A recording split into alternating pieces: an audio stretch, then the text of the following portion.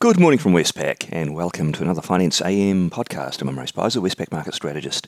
In the financial markets overnight, we saw sentiment in equities remaining elevated amid prospects for more US fiscal stimulus, and that was reminded by President Biden in his address yesterday, and a solid US GDP result.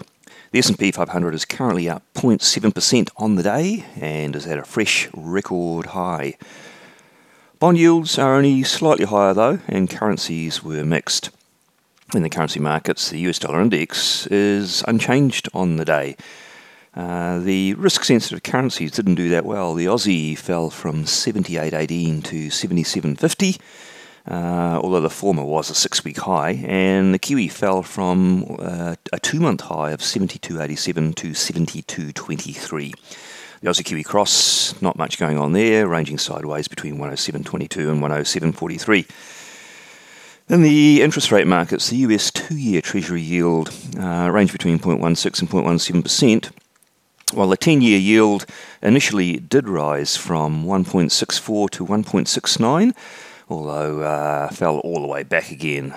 That said, 1.64% is 3 basis points higher than the previous day's close. In commodities, not too much to point out. Brent crude oil had a good night, up 2%, but copper hardly changed, gold down 0.4%, and iron ore hardly changed. The events overnight were mainly on the data front, and we saw US GDP for the first quarter, pretty much as expected. A small miss. The market was expecting an annualised Q1 gain of 6.6%, and we got 6.4%, but that was mostly due to lower than expected inventories. So take that out of the picture, and it was a pretty solid result.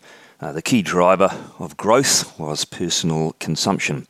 Also worth pointing out that the deflator in this GDP report roughly doubled. In a core sense, the core deflator jumped from 1.3% to 2.3% annualised. The Eurozone had some good data as well. Economic confidence survey there surprised positively, and German CPI inflation for March rose a bit more than expected, taking the annual pace there to 2% annual. That said, the bulk of those gains are due to gains in energy and government policies, which should be transitory. On the day, what's out that could be market moving?